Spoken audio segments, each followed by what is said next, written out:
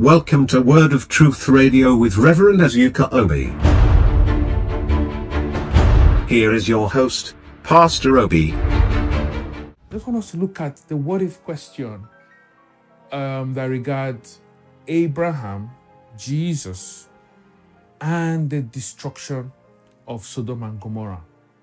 You know, when Jesus came down in Genesis chapter 18, the Bible says that Abraham saw him and two angels, and he went and accosted them and invited them over and asked Sarah to kill a goat, and they prepared a sumptuous meal for Jesus. It was after that meal that Jesus told them that by this time, as it is with the time of a woman, they shall have a child.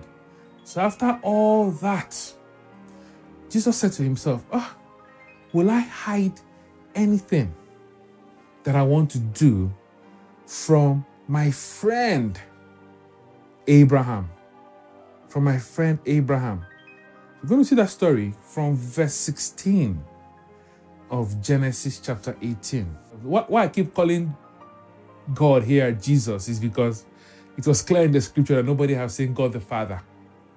You know, when you read the Old Testament and you see God, you need to be able to tell which God are they talking about. Is it God the Father? Is it God the Son? You know, you need to tell which one. Nobody has seen God the Father. So any God that people interacted with, they saw, ate with, that God is the Son. So he's talking about the Son. So it is Jesus. So if you hear me say Jesus, don't know what, just know that is the person I'm referring to. So Jesus said in verse 17, shall I keep back from Abraham what I am about to do? God continued, the cries of the victims of Sodom and Gomorrah are deafening. The sin of those cities is immense. The Bible says in New King James Version or King James Version, it says, the outcry from that nation has reached me. And it sounds a little bit like the cry also we talked about last week, that God, while speaking to Moses, said he has also heard from the children of Israel and he has come down now to save them.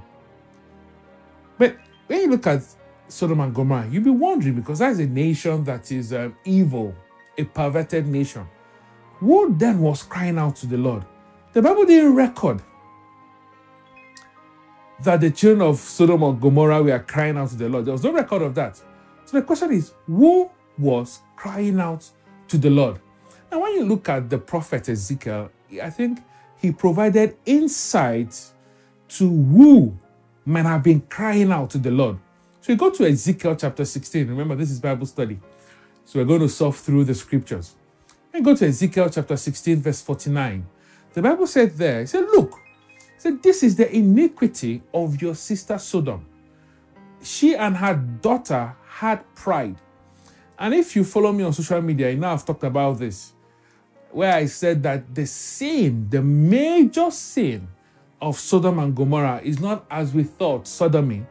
Their major sin was pride.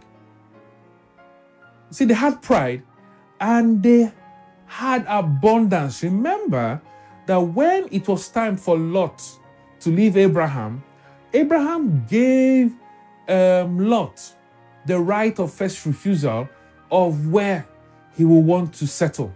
So the Bible said that Lot looked towards the east and he saw that the land there was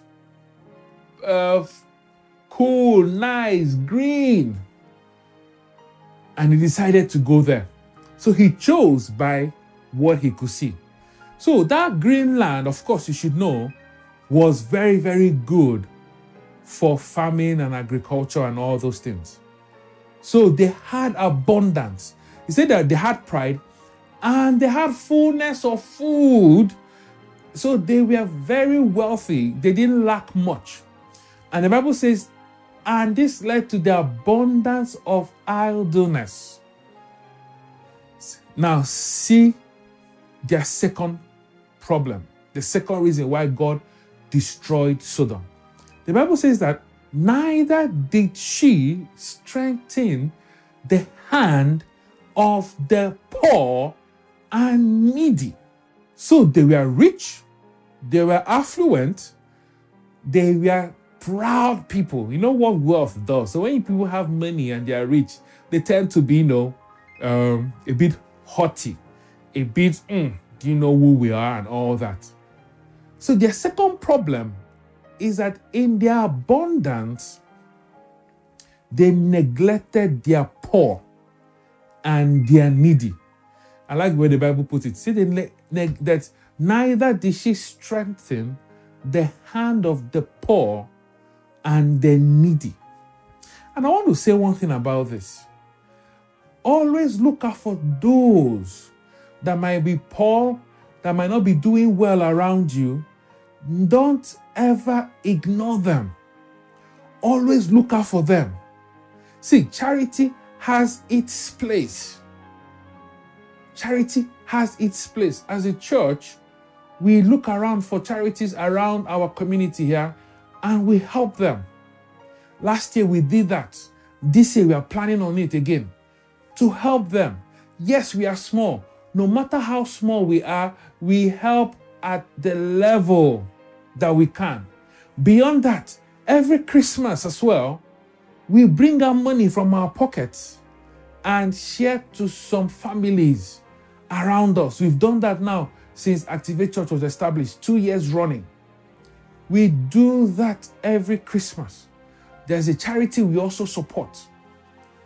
This is something you must be wary of. Jesus spoke a lot about helping the poor and the needy. So whenever people ask about Sodom, everybody's mind goes to sodomy. That is why God destroyed them.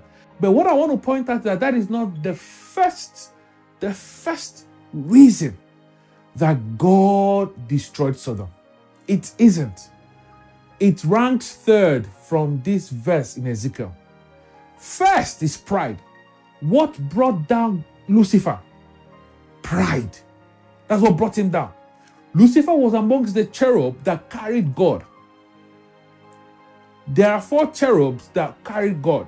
Lucifer was one of them. He lost his place and obviously he was replaced. What was his problem? When you go read in Isaiah, the Bible says that it was pride. He wanted to exalt himself.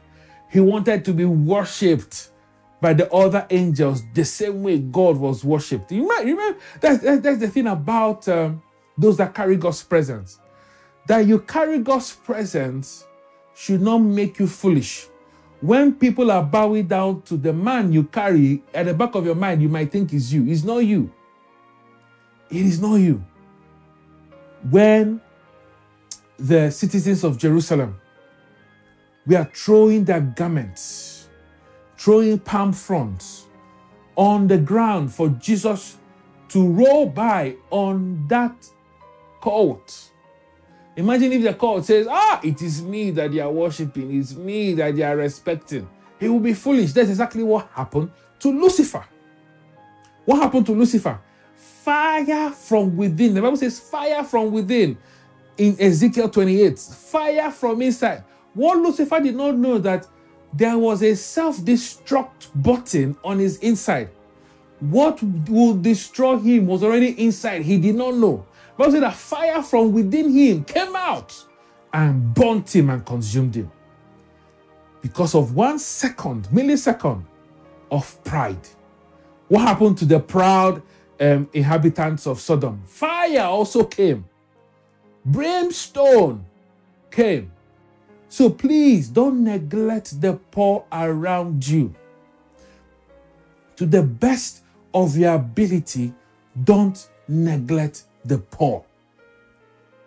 Because after they listed that not strengthening the hand of the needy, the Bible says, and they were haughty. That's repeating pride again.